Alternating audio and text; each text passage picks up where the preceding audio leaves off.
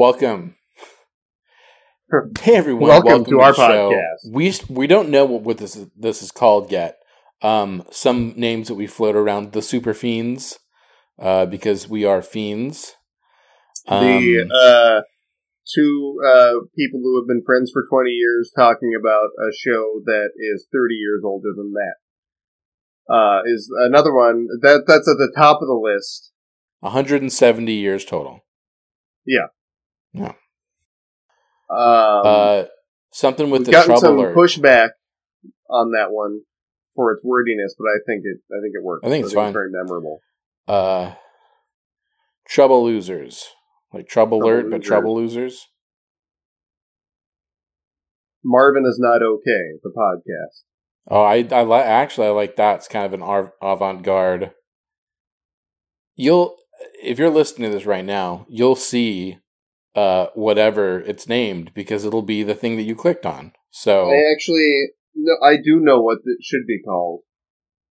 Professor Goodfellow's Funmobile should be the name of this podcast. Oh, yeah. We'll talk about it. Yeah. But what we're going to talk about today is this latest episode of this show. Now, some general observations as I'm going along with the show. Again, I had not seen any of this show. I was familiar with the concept of it, but I had never seen any episode of it before now. And it's very different than I thought it was going to be. Number one, I thought it was going to be 15 minutes long. Yeah. Number two, and this is the biggest thing, and this is going to come into play in this episode, but I thought that they would be friends. What I am seeing is not friendship. What I'm seeing is a lot of exchange of cruel and rude barbs. A lot of quips at others' expense. I'm seeing a lot of interruptions. I'm seeing a lot of exasperation for no reason. Essentially gaslight. I'm seeing gaslighting. A lot of gaslighting. And I have to say, as much as that doesn't seem like they're very super friends, this is a light that I've never seen my favorite superheroes in. Just this kind of catty bunch of cruel, rude people. Yeah, it's hard to see, because clearly they're all there because they want to do good, but they're also all miserable. They all just hate being around each other, and someone needs to have the courage to say, this isn't working. We should form separate super teams. That is true. It seems like it has become loveless, but because they're the mightiest heroes and it's expected of them, they're going through the motion, and someone needs to have the courage to step forward and say, hey, like you said, we need to separate. Are they staying together because of Marvin and Wendy? I mean, you have to think probably. Well, that's which is sad. Weird because they show nothing but contempt for them. So maybe they're staying together because they know it's miserable and it is worse for Wendy and Marvin. Could they be staying together for Huggins, Mr. Huggins? It could be. Well, either way, this episode, what a doozy. I will give the broad strokes of this. Sure. And I'll let you start with notes. So, essentially, happens... And just so the readers know, this is Season 1, Episode 5, Dr. Palagian's War. Correct. Dr. Palagian's War. Now, just a second ago, you said, so the readers know. Do you intend because on I figured I've been. Have you not been transcribing the episodes you edit? Because No, I've been transcribing them and putting them on a live journal page. I thought they would be listening. But now that you mentioned, we should transcribe all of this and bind it in a leather, like a handsome leather bound tome. Yeah. Do you watch the show You on Netflix? I haven't. I am aware of it, but I have not seen it. Well. And I'm also aware of that hilarious Who's on First style thing with Laura Ingraham not knowing what the show You is. Yeah, it's weird how many people sent that to me not realizing it was a planned thing. Like, it was kind of a bummer because I hang out with a lot of people who like do comedy semi-professionally. And look, that's the hallmark of good comedy, that you don't know it's an intentional joke. It's just sort of a weird thing that happens. That's the mark of the best kinds of comedy. That's true. Either way, the readers will be excited to know what happens in Dr. Fallopian. What was it? Dr. Fallopian's War. Yeah, Dr. Fellatio's War. And so we start off, we see the worst Super Friends out at some kind of a carnival. They're hanging out. They're having a good thing. Wonder Dog, he is having a hot dog with extra onions and mustard, just like nobody wants it. And so they're hanging out. We learned he loves being on the Ferris wheel. And when they're on the Ferris wheel, what do they see? They see some kind of, essentially it's an albatross. And some weird stuff happens. They go to their super friends, the ones with powers, about these weird things. They learn that there is some kind of summit happening where the world's industrialists have decided to try to fix pollution, but a couple are holding out. And so they, and essentially there's a terrorist, an eco-terrorist, who's trying to intimidate these holdouts, and the Super Friends have different varying ways of either facilitating this. Can you imagine what the world would be like if it was just 3 of the industrialists who were like, no, I'm not going to stop polluting, but all the other ones were like, yeah, pollution's bad and we're going to stop doing it. Absolutely. And I think there's a lot to unpack there. We'll certainly get into that. Either way, they investigate, as they always do, and they find out that it is someone that is named Dr. Palagian. And Palagian means a dweller of the sea. Yep. And it turns out he is an eco-terrorist who is trying to sway these people to be more responsible. And then he ups his game. He starts doing more and more dangerous eco pranks that start endangering the worst Super Friends, until finally Wendy and Wonder Dog and Marvin make their way. They find themselves in Dr. Palagian's underground laboratory right before he creates a artificial tidal wave that's going to decimate the coast. And at the last second, the Super Friends manage to freeze it to no effect to the environment.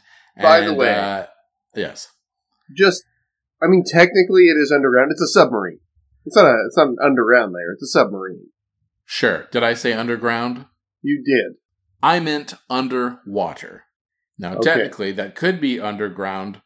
But it's below much of the ground. But it's underwater. It is a submarine. And at the very end, they realize that at the last minute, they have convinced these industrialists to not be bad. And all is well. Happy ending. Or is it? We are going to talk about this episode, and I certainly have opinions on it, but I'm going to let you go first, Michael. So, right off the bat, I don't have a dog. I never have had a dog. Is it advisable to just be feeding your dog a bunch of hot dogs with mustard and onions? It seems absolutely not like bad pet ownership. There's sodium and nitrates that's extremely bad for dogs in hot dogs. They're not designed to eat processed foods. And mind you, humans are not designed to eat processed foods. Prove it. But dogs especially. And so yes, it's very damaging to give. You shouldn't give dogs onions. You shouldn't give dogs mustard, and you definitely shouldn't give dogs hot dogs. Also, don't just bring a dog onto a Ferris wheel and let him loose. Sure. These are all good advice, but you have to remember, Michael, these are Scooby-Doo rules. In this world, Scooby-Doo set the precedent that some dogs are very hungry and can eat massive sandwiches in a single bite. And they love Scooby snacks, which are neither dog treat nor actual cookie. And yeah. In my head, Scooby snacks, I imagine, are butterscotch flavored. I don't know why. I've always imagined them butterscotch flavored dog treats? Kind of mammal treats, I guess I would classify them as. So they're a cookie that is as tasty to humans as it is to dogs? Looks that way. I think that is impossible. Have you ever eaten dog food? No. Again, I've never had a dog, so I've never really had... You could still buy dog food at the store and try it. You know what? I could. I get like a 50-pound bag of dog food just to see how it is. Well, if you're trying it, don't get the 50-pound one. Just get the little can. But I'm gonna let you know right now.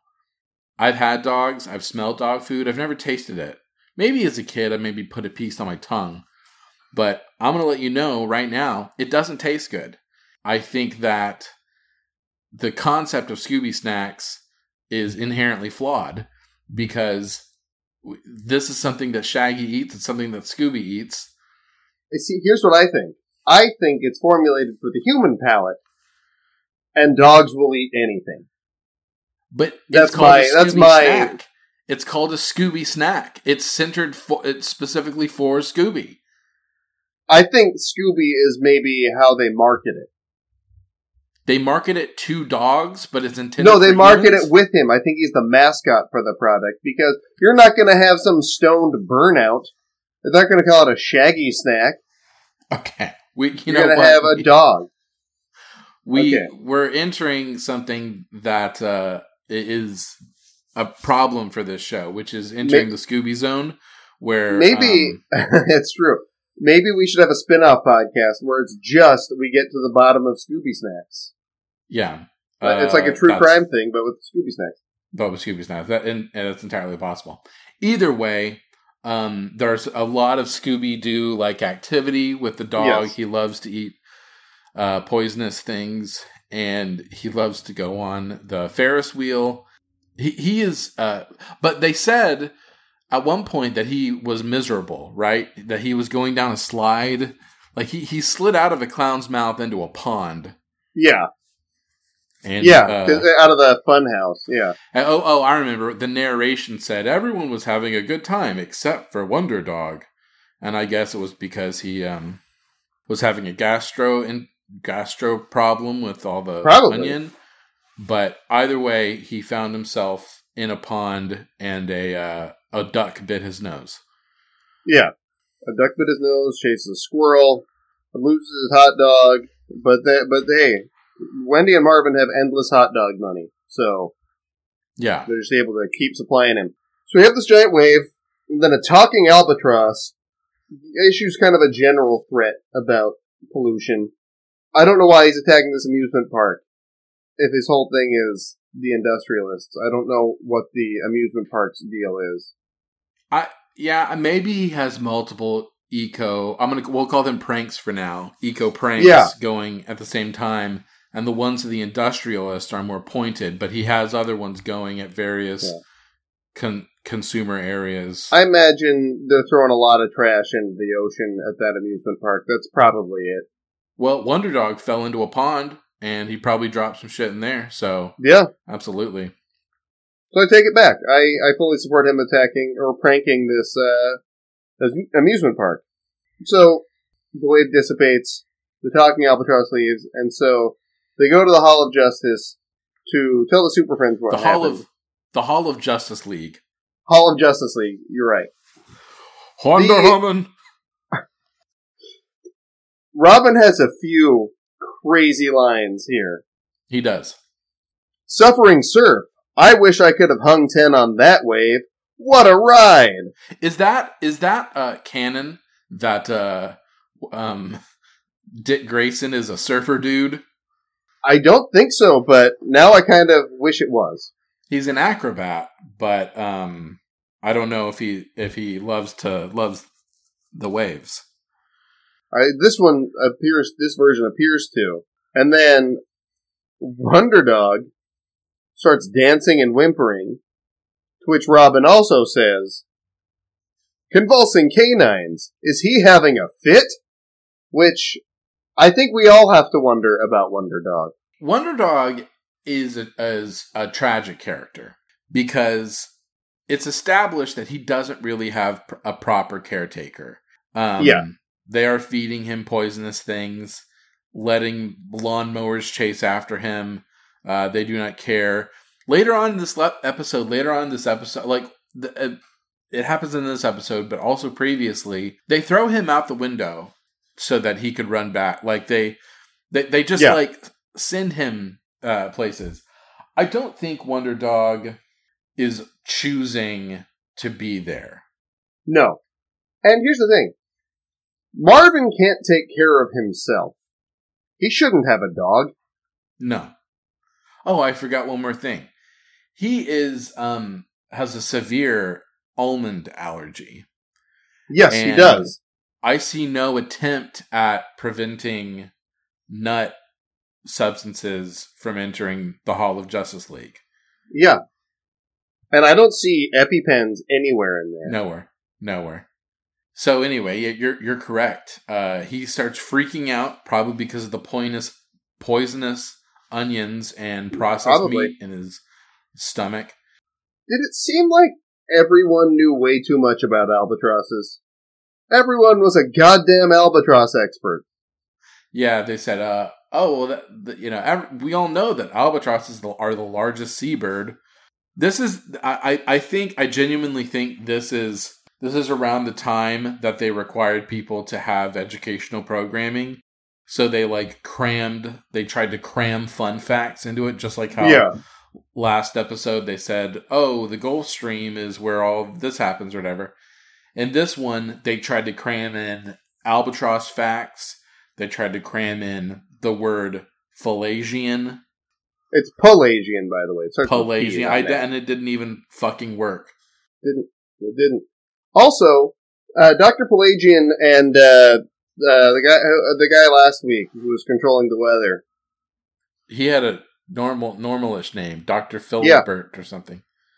Either way, they have the same plan. They're doing the same thing. Knitflick, yeah, I know. They're using heat from under the ocean to fuck with the weather. Fuck with the weather. I knew that they would probably try to recreate this concept. I didn't think it would be the next episode. Right?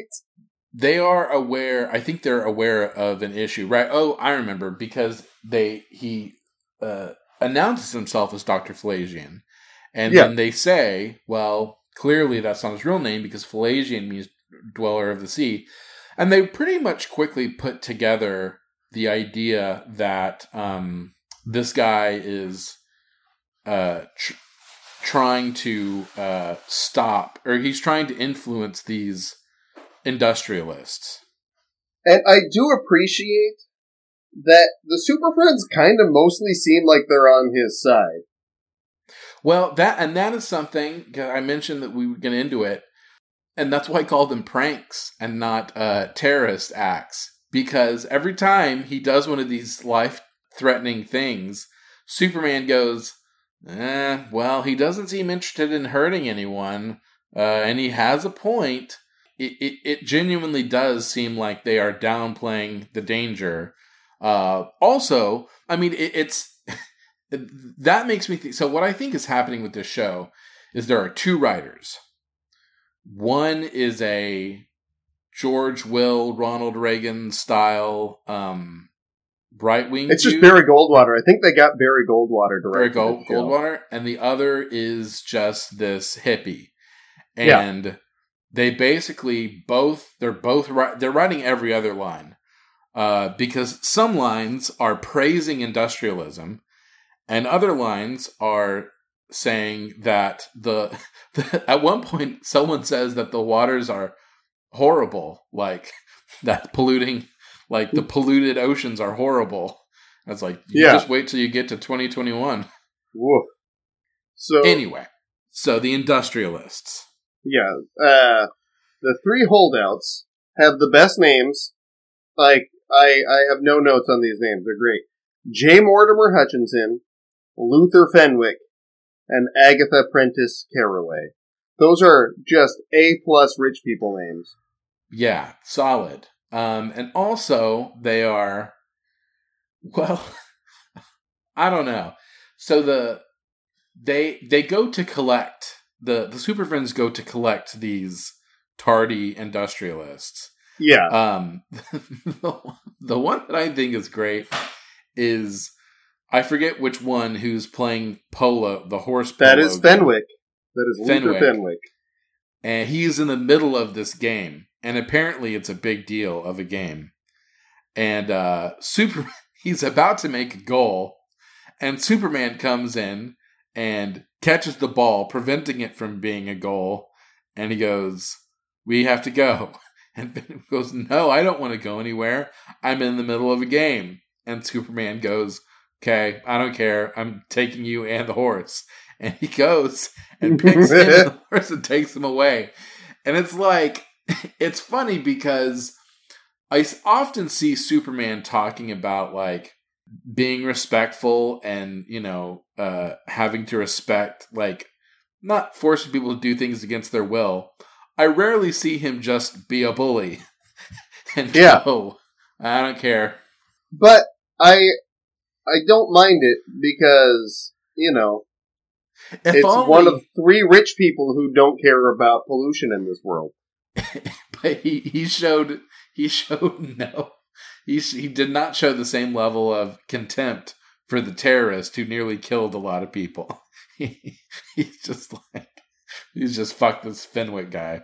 Look, at this point, you gotta really fight against the polluters. The next industrialist, Agatha Prentice Caraway, the shining beacon of feminism in this episode, which Wonder Woman uses against her. Sure, Wonder Woman does. She shames her. She visits this old woman who dresses like she's from the 1800s, and she wants nothing to do with Wonder Woman, even though Wonder Woman specifically wanted to see her because she admired her. And she wants nothing to do with her until she says that the other two industrialists knew that she wouldn't go with her, and she uses reverse sexist psychology, and then that makes her want to go. So good brain trickery, Wonder Woman. And then Superman and Wonder Woman meet at Hutchinson's estate, where he's announcing his daughter Amanda's engagement. As soon as Superman arrives, it's pretty clear to me that this guy's daughter wants to bang him. Wants to bang Superman? Yeah. She's like, "Oh, Superman!" And I think her fiancé might feel the same about Wonder Woman, based on both of their reactions. That could have been an interesting way to take the episode. It would have been. I think back then, polyamory was not as accepted. Yeah, probably not. But we don't know. I mean, they just probably didn't talk about it as much. Anyway, so they collect these rich people against their will and bring them to this climate meeting where they essentially reiterate their position. They're not changing anything for anyone. No. Let alone a terrorist. So I was unclear at what this was. He causes an oily thunderstorm. So I think the implication is that the thunderstorm is, normally you would just have rain, but because there is oil polluting the water, the rain brings the oil up with it and drops oil. And scientifically, that is literally impossible, which I think it's, again, one of those things where they'll teach us the word Palagian, and then propose something that is against even the most fundamental science. So for every moment that they try to teach us something, there's something wrong. Because I don't think that you would necessarily, that oil could follow water up in the sky. I don't know, listener, if you're I don't think, because they don't believe evaporate at the same temperatures. It seems unlikely. Oil and water pretty famously don't mix. Yeah. There's few things that don't mix as much as oil and water, but so but we also learn that all of these climate pranks, they're not necessarily purely weather disasters. Some of them have to do with other stuff. So some oily rain happened. They get rained with oil upon them. Yeah, and then Hutchinson says, I think, the dumbest thing in the episode. He blames Superman for this because both he and the talking albatross can fly. So he thinks they're in league with each other because they're both flyers. I think the interesting. Do you watch Succession? No, that's one that's on our list, but we haven't gotten to it yet. Jesus, you have to watch Succession because it does a really good job of illustrating the fact that in our country, there's this narrative that's pushed that the more money someone has, probably the smarter and more wise the person is, because they manage to accumulate all this money. Yeah. And it's funny because, like, in Succession, they pretty much show how, like, people just give their money to their children, and then those children now are millionaires. And then the millionaire, billionaire children, they can do whatever they want, and people change their value system because they're the ones that have the money. So it's the exact opposite of that system. It's the fact that these people have the money, and because I need the money, I'm willing to change my value system to bend to their will. That all to say, this dude can think whatever he wants, and I'm sure he has a bunch of people that are like, yeah, sure, whatever. Birds, Superman's a king of the birds. Which I also want to point out, so it has been incredibly fortunate that the last 3 episodes, or that 3 of the last episodes heavily involve the ocean. Yeah. That is a very fortunate turn of events for Aquaman. Yeah. I would say, in this episode, he really takes the lead. He what? Aquaman. Aquaman really takes the lead in this episode. Well, he does, but also he's useless, which we'll get into also in a second. Sure. So, Wonder Woman follows the Albatross, and the Super Friends meet at the Hall of Justice League, and Aquaman has figured out that Palagian is probably Dr. Ansel Hilbrand, the leading authority on the Albatross. Yet another Albatross expert. It's interesting how someone who can study albatrosses their entire life is also able to, has enough mechanical engineering know-how to change the weather for the planet. He studied albatrosses his whole life, so... It is the classic comic book thing where if you study one kind of science, you are an expert in all kinds of science. You're a scientist. Well, maybe what it is that his main thing was mechanical engineering and climate, and the albatross was just a side thing, because who cares, you know? Yeah.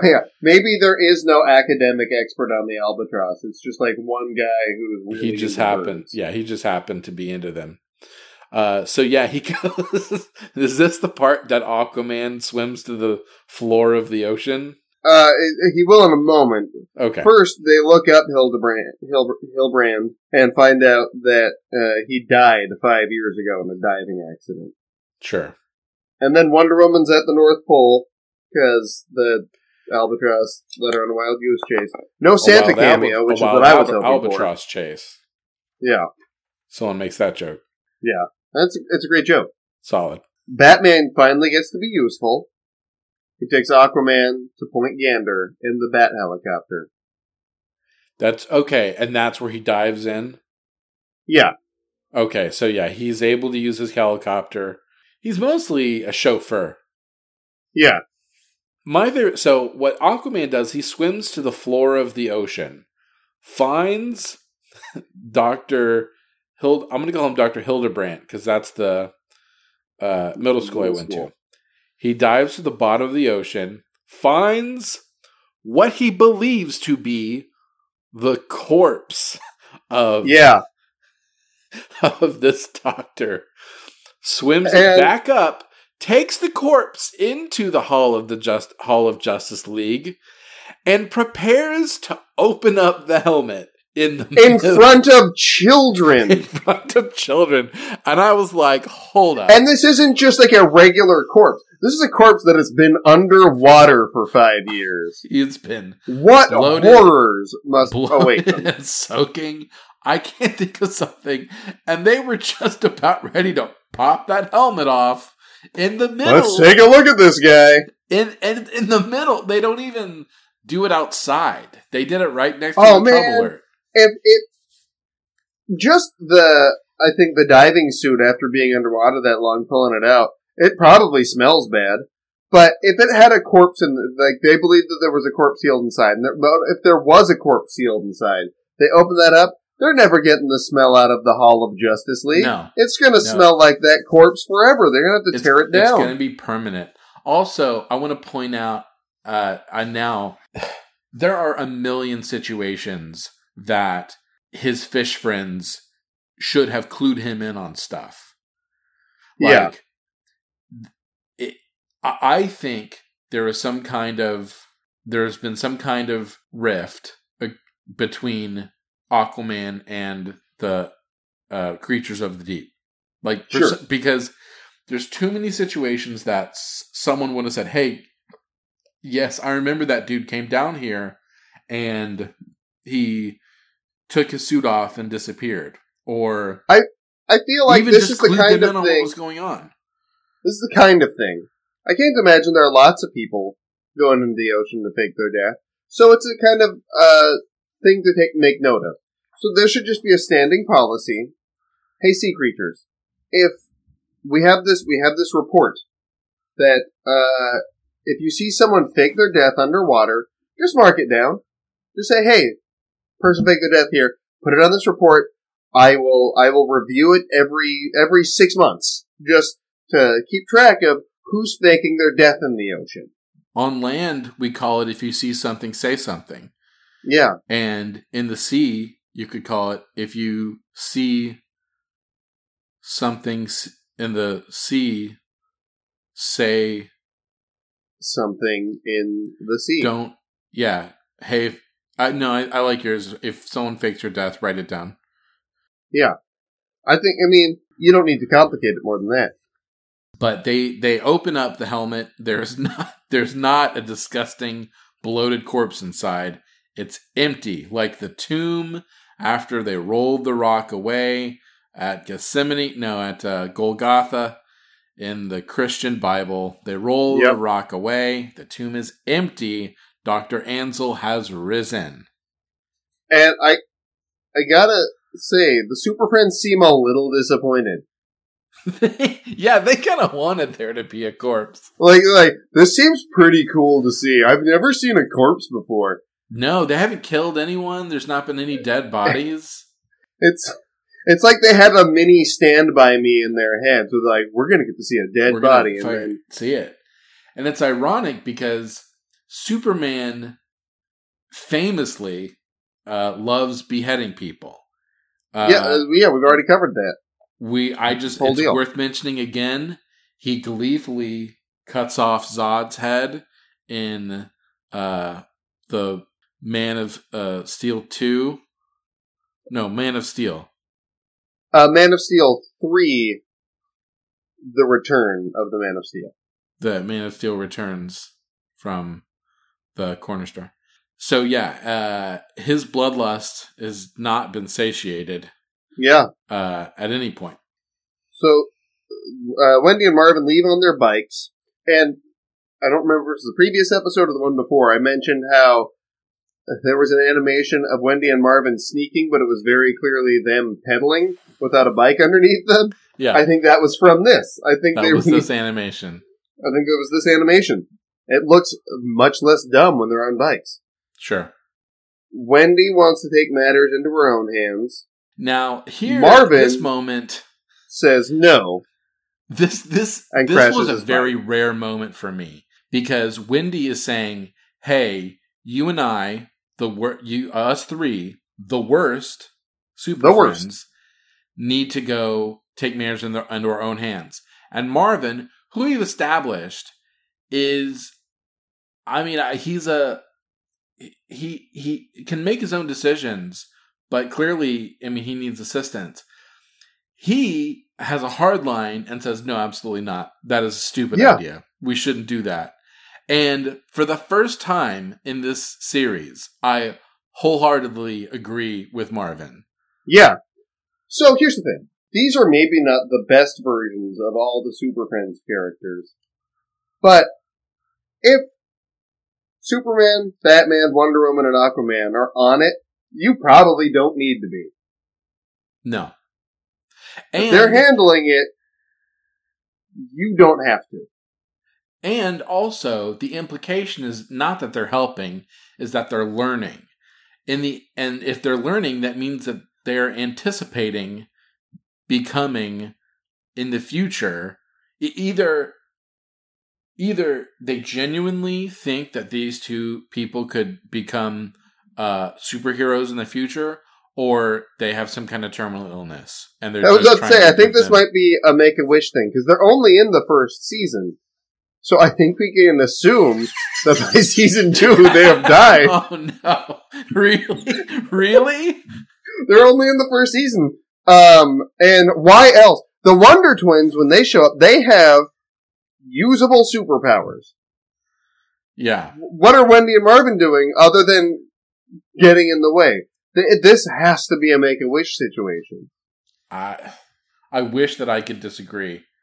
But that so far makes the most sense. Wendy actually... And maybe it's a thing where it seemed like maybe they were going to die faster, but they're just hanging on, and like the Super Friends are like, well, we can't ask them to leave now. Yeah. They could die any moment. They thought... They assumed it was going to be the first episode whenever, we're wrestling.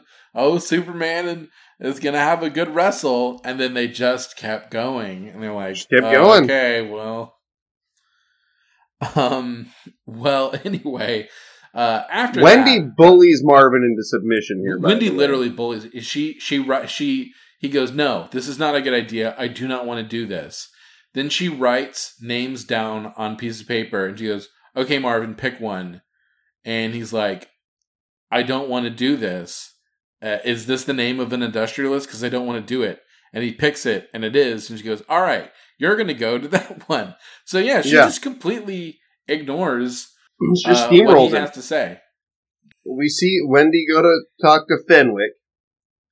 Everyone in the boardroom is smoking. It must smell terrible in there. Sure. Well, in the 60s, you did do that. And then, did you notice, when they cut to the window at one point, the smoke was coming out of nowhere. It was not lined up with the smokestacks. Correct. It was just ambient smoke. Just there. And Fenwick is just cartoonishly evil. He's like, "No, pollution's fine." Yeah. But smoke never hurt anyone. I almost kind of am on his side at that point. Because who is this kid? Oh, what Wendy does is that she uses this weird logic. Because what's his face? Marvin goes, "Why would they want to talk to us? Like, that doesn't make any sense." And Wendy goes, "Fair. Because we're in a we're in a younger generation. And the older generation is always trying to close the generation gap. Here, since pick when? A name." And I was like, and I think Marvin says to me, like, that doesn't make any sense. Yeah. Like, What? Yeah. You're just saying words. Yeah. No one, like someone younger than them, coming up to them and telling them what to do. Yeah. So I almost, at this point, I'm still pissed off at Wendy. So I'm actually kind of on Fenwick's side. At which point, so I can't tell. Did the albatross lock the door and lock them in with all the smoke, or they said something about how the self-locking door decides to just malfunction? Yeah, I assumed that Palagian was behind the door locking, but I'm not certain. Then the narrator was wrong, or he was supposed to say something facetiously, and he did not. How often do you think that? Do you think Ted Knight came in a bunch, or they made all the episodes and he recorded all of his narration in like 40 minutes? Wait a second. Ted Knight? Is he the narrator? Yeah. Ted Knight of Too Close for Comfort? No, Ted. I think it's Ted Knight. Ted from the Mary Tyler Moore Show. Yeah. And then he's in Too Close for Comfort? Yeah. That's who the narrator Ted is. Knight? Yeah. I had no idea. I don't think he stays the narrator for the whole series, but he starts out as the narrator. Yeah. That's bonkers. I knew I recognized that. Well, now I feel bad about making fun of the way he says Homan. But I gotta think, they didn't get a lot of extra takes with him. He probably did. He probably just did it from Skype. He Skyped it in. Yeah. And they just record it. So they get locked in there with a bunch of smoke, which they said, and then they asked Superman, like, is this dangerous? He's like, no, it's just smoke, which is insane. Yeah, I thought so too. It was like, it's still smoke. That's the thing that often is what kills people in a fire. That is the main thing. The door is locked. They literally can suffocate. Superman does not care. But while this is happening, there is another prank happening for the 18th century lady. Miss Carraway. Miss Carraway. At which who Ted Knight refers to as the spinster tycoon. Oh, sure. That was how you referred to people back then. Man, well, she wasn't. The gender politics of this show just so advanced. Ahead of their time. So advanced. So he goes there. Marvin goes there. She doesn't want to hear the name at all, and he's trying to get her. It doesn't sound like they're trying to convince them to do this for the good of the planet. They're trying to convince him to do that to appease a terrorist. And she goes, absolutely not. I'm not going to appease a terrorist, which I wish I could disagree with her, but I can't. You feel like there was a mismatch in the level of prank? Well, all right. So what happens with her is she's looking at one of those stock tickers from... Yeah, ticker tape machine. And it malfunctions, and it squirts out too much tape. Yeah. That seems less lethal. Several degrees of magnitude less dangerous lethal than being locked in a smoky room. Yeah, it's certainly less lethal. But I forget, did they have a change of heart then and there? Not yet.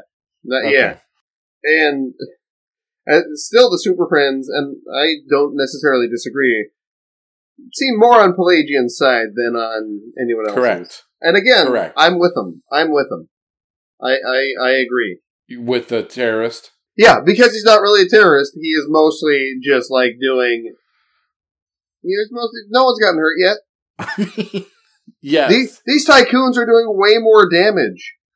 They are doing a lot of damage, yes. And apparently, based on the fact that the other industrialists have decided to stop polluting, it seems very easy in this world to just stop. To just not do it. And because... So they kind of deserve whatever they get. And because so many industrialists, all but 3 industrialists have decided to stop polluting altogether.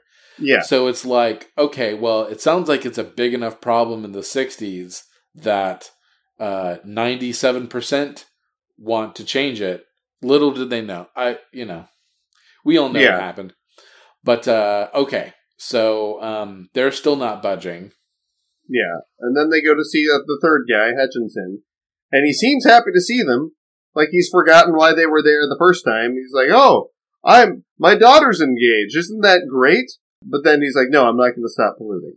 It's a real 180. Yeah. But then a, quote, Zephyr out of season interrupts the announcement of his daughter's engagement, messes everything up. And then the Super Friends talk with Colonel Wilcox, who just says everything that has happened in the episode so far. He just describes it. Is this the guy who is gradually losing his rank? Yeah.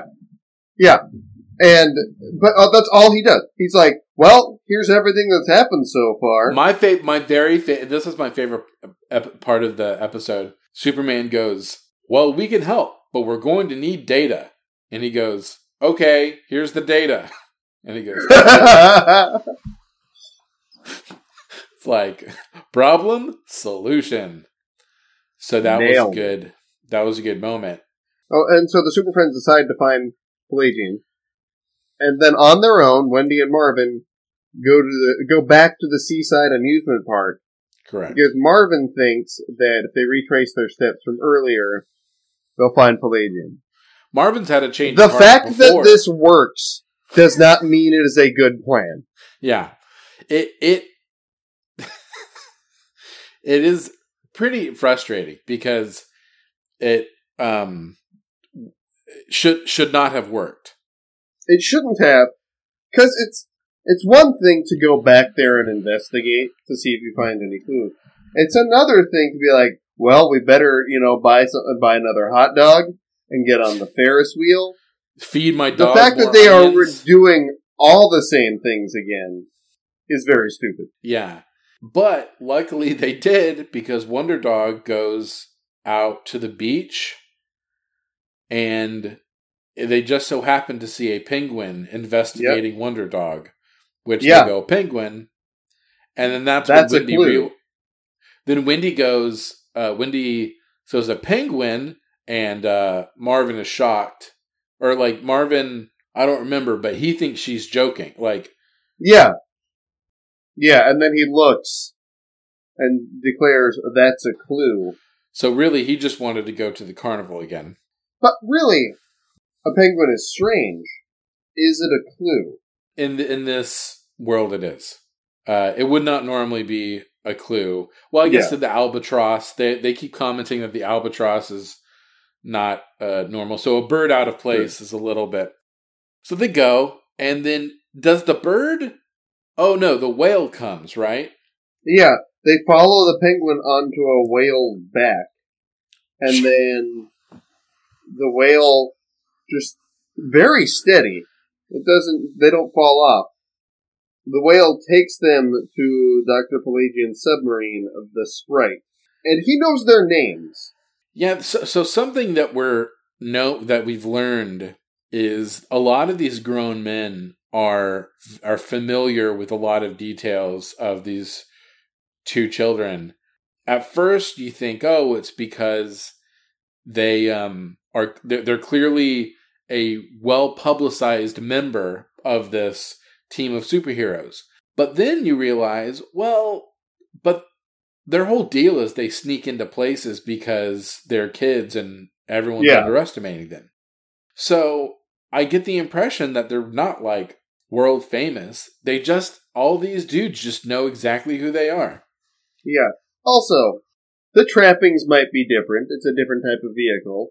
But their answer when a stranger approaches them with a submarine should have been the same answer they had for Dr. Goodfellow's Funmobile, which is, no, I am not getting in your vehicle with you, you strange, weird man.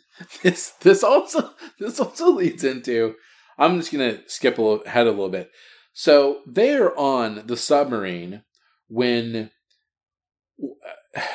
Dr. Palagian has what can only be described as a mental breakdown. He has a mental breakdown where he starts off just, describing all of these ecological stunts that he pulled, and showing that he means no harm and that he's merely trying to protect the sea creatures. And over the course of this conversation, he loses his mind and decides to kill a lot of people with a tidal wave. And it's crazy because something that has been a point of contention for me has been the rings. They have the rings when they need them. They don't have the rings when they don't need them. Yeah. It appears that they haven't even given Marvin and Wendy the rings. When he's on the boat losing his mind, they could have easily flipped open their rings, said, hey, Superman, find us. This guy is insane. He's going to kill a lot of people. They could not do that. Instead, they tried to sabotage the computer by pouring oil and milk into it. Milk and glue. Milk and glue into it? But first, before they even do that, I think, or maybe I have it backwards, they try to hit it with, like, wrenches, and the computer had two arms exactly placed just to grab those wrenches. Sure. He was prepared specifically for that attack. Sure. Well, this is precursor to Inspector Gadget technology, so I'm sure they have that. So they try everything. They can't do it. They can't sabotage this machine, which also I think has a similar setting where you can do something so damaging that you can't turn it off. Probably. It doesn't have a specifically irreversibly on, but yeah. Maybe that's what this podcast is called, Irreversibly On. Irreversibly On. And so they decide that they're going to mail... So he's sending out these albatrosses, and so they figure what they can do is mail the dog in one of the bags. Yes. So it's weird to me that they deliver it to the post office, except they don't. These birds drop it in the middle of the lawn next to the post office. Certainly. How would that mail get delivered? They're albatrosses. They're not ravens. But he's clearly tried this before. I imagine there's a pile of unsent letters just accumulated on there. I don't think they're stopping there. I think they're all everywhere. Like, they're just used to having random packages in the general radius. Either way, it's a dog, so the dog is able to navigate its way back and alerting the good super friends of their location. Also, I mean, this is a small thing, but sort of to show that, I guess, that Dr. Palagian is mentally unsound, he is wearing, like, the top half of a suit and shorts. Yeah, and he looks like he's got Jim Henson hair, real thick beard, long hair, and he's talking with fish. He's communicating with animals because he invented something to do that. He's like commanding them. Yeah, which I feel like undercuts his whole thing about how like he is their friend, they're his friends. Because, you know, you can be someone's friend or you can be their boss. I think it's hard to be both. I mean, Aquaman has the closest. I mean, he's come the closest of striking a balance. But it was clear that this guy is controlling their brains. So it's like like we said before, in the span of this quick conversation, it's clear that he's is a dangerous maniac who is quickly interested in killing a lot of people. Yeah. And the Super Friends are watching, was it a press conference? I think so. Where the three industrialists are like, fuck you, we're still polluting. They have learned nothing. That's when he says, you know what? I'm going to create a massive tidal wave that's going to wipe out. First, he's going to make 3 tidal waves. Ah, yes. Which the first one goes toward Luther Fenwick's factory, and Superman just puts a bunch of debris in the way, and it's fine. That seems to work. The second one goes toward Hutchinson's factory, or whatever it is. And Superman and Aquaman use tractor shovels to block it. To block a tidal wave. Yeah. And it's unclear how big the tidal wave actually is, because the way they show it, it looks to be about as tall as 2 tractor shovels, which seems like maybe a big wave, not a tidal wave. It's a large wave. Yeah. If you can surf it without dying, it's not a tidal wave. Yeah. But this final tidal wave, just like the 3 little pigs, this final tidal wave was the deadliest of all. Yeah. And so, they use that classic clean chemical, Freon, to freeze it. And they place coils in the ocean. Yep. Filled with Freon. Certainly none of that spilled out. No leakage, I'm sure.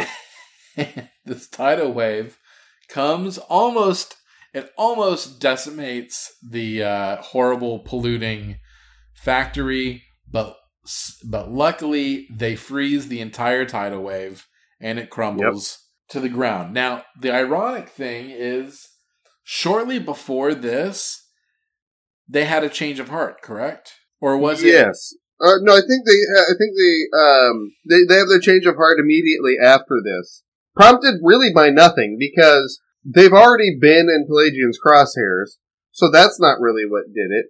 Yeah. No one has appealed to them further during this. Right. So the plot just decided that this was the time. Why the plot required them to change their minds now, so this is when they're going to do it. So that it didn't happen. Now, we've reached the conclusion of this episode, and this is the part that I find most troubling. So troubling that the Trouble Alert didn't even pick it up. And that picks up trouble before it happens. Which is, they find this gentleman who we saw, he had a conversation with Wendy and Marvin, and Wendy says, and she very snarkily says, I see, so since you can't have them stop polluting the ocean, you're just going to pollute the earth and, hurt a lot of people. And his response is an anguished, I don't know. He's unwell, and he just tried to kill a lot of people. He kidnapped some children, and when Superman finally confronts him, he says, hey, great news. It's a good thing we stopped you because they changed their mind. And then it goes, dun, dun, dun, dun, dun, dun, dun. Please tell me this guy goes to prison. This is the part that I feel like as a kid would have been enraging, because Batman the Animated Series, you would at least see these guys go to Arkham. I think maybe they show Blackgate. Yeah. This guy, we've had some bad guys. We've had the guy who tried to wipe out recorded history, which I still think is overall the worst crime of the series. Yeah. Well, okay. Before that, we had then after that, we had the automation guy. Yeah, the guy who was a threat to capitalism. And then the alien. The alien, the power pirate, that was the first one. Sir Cedric. Really, this guy's the second worst. Yeah. But also the most justified in his actions, initially, I would say. But Michael, we saw him have a mental breakdown and become... Yes. And, I don't know what the proper definition of this word is, but criminally insane. He made a conscious decision to say, I'm going to take some lives. And it was intentional. And Superman just pretended it didn't happen. So, do you think whatever is wrong with Marvin is contagious, and that's why? Because he didn't do anything like that before Wendy and Marvin came aboard his submarine. So Marvin, something... Marvin has a contagious brain disease. It's some kind of infection that led him... Yeah. I think that Superman has just become kind of nihilistic, and he just kind of wants to watch the world burn. He's like, yeah, no, smoke is fine. No, they're fine. And then when the tidal wave happens, they dump a bunch of Freon in the ocean, and then he knows that it would have killed a bunch of people, but he just chooses not to. This guy, Dr. Palagian, he belongs in. I was about to say Blackgate. He belongs in Belle Reve. Dr. Palagian belongs in Belle Reve. You think he's going to get recruited into Task Force X? No. I was so frustrated that this didn't end with him in jail. I think the only people that we've seen arrested or in jail are people that talk like this. Yeah. Yeah, if you have a doctorate, you're not going to be incarcerated. If you're a doctor with a beard, you're not going anywhere. Your henchmen, whose name is Bibble and Bobble, they do go to jail. They do. There's a very clear class division in this series. Also, did you catch that when Superman and Aquaman are trying to find the sub, and they get intercepted by sea creatures, they and the narrator refer to them as killer whales. Those are very clearly sharks. Yes. I don't know how much. I don't think there was a lot of coordination between the departments of this show. I think clearly not. I think they just kind of did it and then stuck it together. And I mean, God forbid they re-record anything. Yeah. What order do you think they did it in? Do you think they animated and then added voice, or voice then animation? I think it was voice first. It was clearly voice that would make first. sense. Yeah. Also, at one point, Wonder Woman says, yes, and. She goes, yes, and? Which, I don't know, just because. Pretty famously, Wonder Woman's in the long-form improv, but she's perennially like level 1 or 2. Her airplane is just a pantomime airplane. It's a pretend airplane. Yeah, she's just... That's her thing. She's not really good at premises or she's good at object building work. Scenes, but her object work is unmatched. Yeah, she can make a whole plane. I think there's a lot more little minutia that annoyed me, but I think it's time to ask how we would have resolved this in a single act. Yeah. Oh, I got it. Government regulation to stop the industrialists from polluting in the first place. Problem solved. Yeah. I a little bit was like, so Superman is totally cool with bullying this dude, stopping his game, and just kind of forcing him to come to this meeting. But he's not cool with forcing him to choose to make a business decision. Yeah. They should have just made them do it. The more I think about this, I think a libertarian wrote this episode, because it creates this idea that businesses are just gonna choose to do the right thing without government regulation. Yeah, that they'll just naturally come about to the idea. I think you're correct. I think they should have that was the most logical thing. I think it was a waste of time for Aquaman to try to find the corpse of Dr. Ansel Hildebrand, whatever. He should have assumed that this was Dr. Hilbrand. Dr. Hilbrand. And he should have tracked down his family and threatened them. And just said, hey, where is this guy? I know it's him. Yeah. Also, the other way is Aquaman should have gone to any fish and said, hey, is there anyone here that's controlling minds? Yeah. And is there a submarine you've seen going around here? Is there a fleet?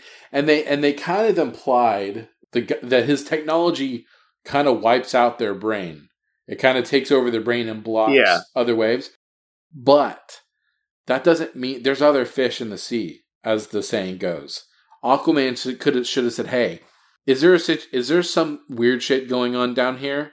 And if any fish would have said, yes, there is some weird, very weird shit going on, and should have been able to lead him right to it. Aquaman asked a moray eel how his family was doing, not wanting to seem rude, and the moray eel said they're doing fine, but his brother has gotten into a pyramid scheme and they're trying to talk him out of doing that any longer. And then Aquaman said, that's too bad. Well, anyway, have you seen a submarine around? And the moray eel said, well, yeah, my brother now owes like 80 grand to this other guy, and so it's a real problem. And Aquaman said, yeah, that sucks, but really, is there a submarine around controlling fish? And the moray eel said, I don't know. And Aquaman moved on to the next sea creature. Yeah. Well, I mean, I think the fact that maybe he wasn't doing that, the fact that he wasn't asking the sea creatures about their lives, that was why no one wanted to talk to him. I think if he had more conversations like that, they would have sought him out and said, hey, something weird's happening. It's true. He didn't create a welcoming environment. Yeah. Yeah, no. There should have been way more conversations like that, because the way it should have gone is like, Aquaman went into the ocean, and a fish approaches him and says, hey, Aquaman, there's some weird fucking shit happening. That's what should have happened. That's it, yeah. Yeah, you're right. He should have made the ocean a safe space to come to him. You have to put the effort in. Let's talk rankings. What do you have? Up until Palagian snaps at the end, I'm more or less on his side. He's not really causing too much damage. So I would say I give it 4 milk and glue cocktails out of 7. 4, okay. All right. I, on the other hand, am upset that he didn't go to some kind of prison. I mean, you are pretty famously pro-pollution. That's always been the case. I love pollution. But the question is the principles.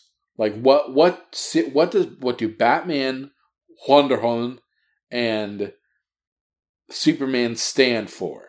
And the answer is we don't know. They just kind of let this stuff happen, and then they're like, I don't know, let's follow the albatross. I went to the North Pole. Okay, well, who cares?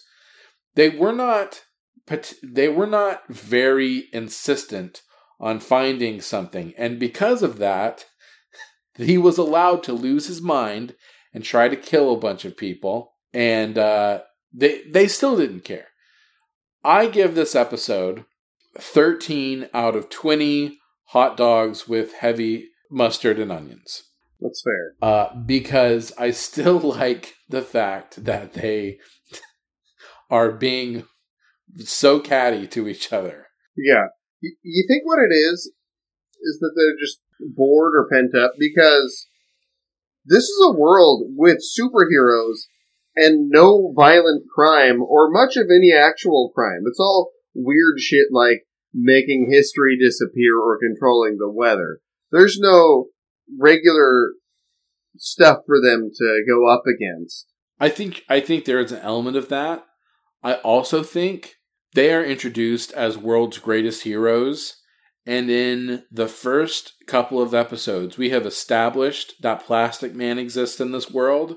I think later on we'll establish that Green Lantern exists in this world, and essentially I think they find themselves in a vanity prison of their own making.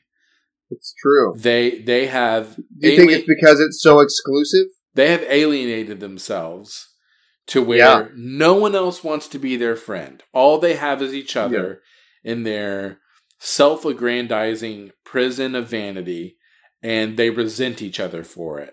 And they let out their frustrations with each other. And Plastic Man, he came and he helped, but he pieced out. He was like, I'm not going to... Yeah, he's like, oh, this is a toxic atmosphere. These people need to get away from each other. Yeah, I'm not going to be a party to this. I'm going to do my duty as superhero, but if these dudes are just going to sit around and talk about how mighty they are, I'm out. So I think that's the biggest thing. They resent each other. I think it'll be interesting to see if they start being nicer to each other once Wendy and Marvin are dead and other superheroes start coming in. I am greatly looking forward to learning that. That will answer so many questions. It really will. For all the readers out there who are reading the transcript of this podcast, I want you to comment yes or no. Mustard, hot dogs with mustard and onion, heavy mustard, heavy onion. Does that sound good? It doesn't sound bad. It sounds like a really smelly hot dog. But then again, aren't they all? Most hot dogs are a little smelly. They are. What do you put on a hot dog? Mustard onions. What's your classic? Mustard onions. Well, what? I mean, I'll do...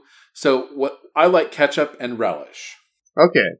So, I live in Chicago. I am a big fan of the Chicago dog. You got mustard, onions, nuclear relish, celery salt, tomato slices, dill pickle spears, sport peppers. Does it always come in a poppy seed bun? Yeah. I hate poppy seed. And I also hate the nuclear relish. I love it. What is it? Just food coloring that makes it like that? I mean, it's just dill pickle relish with food coloring.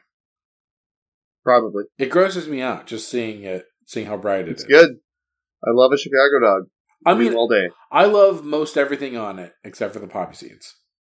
Here we have James. I mean, you could.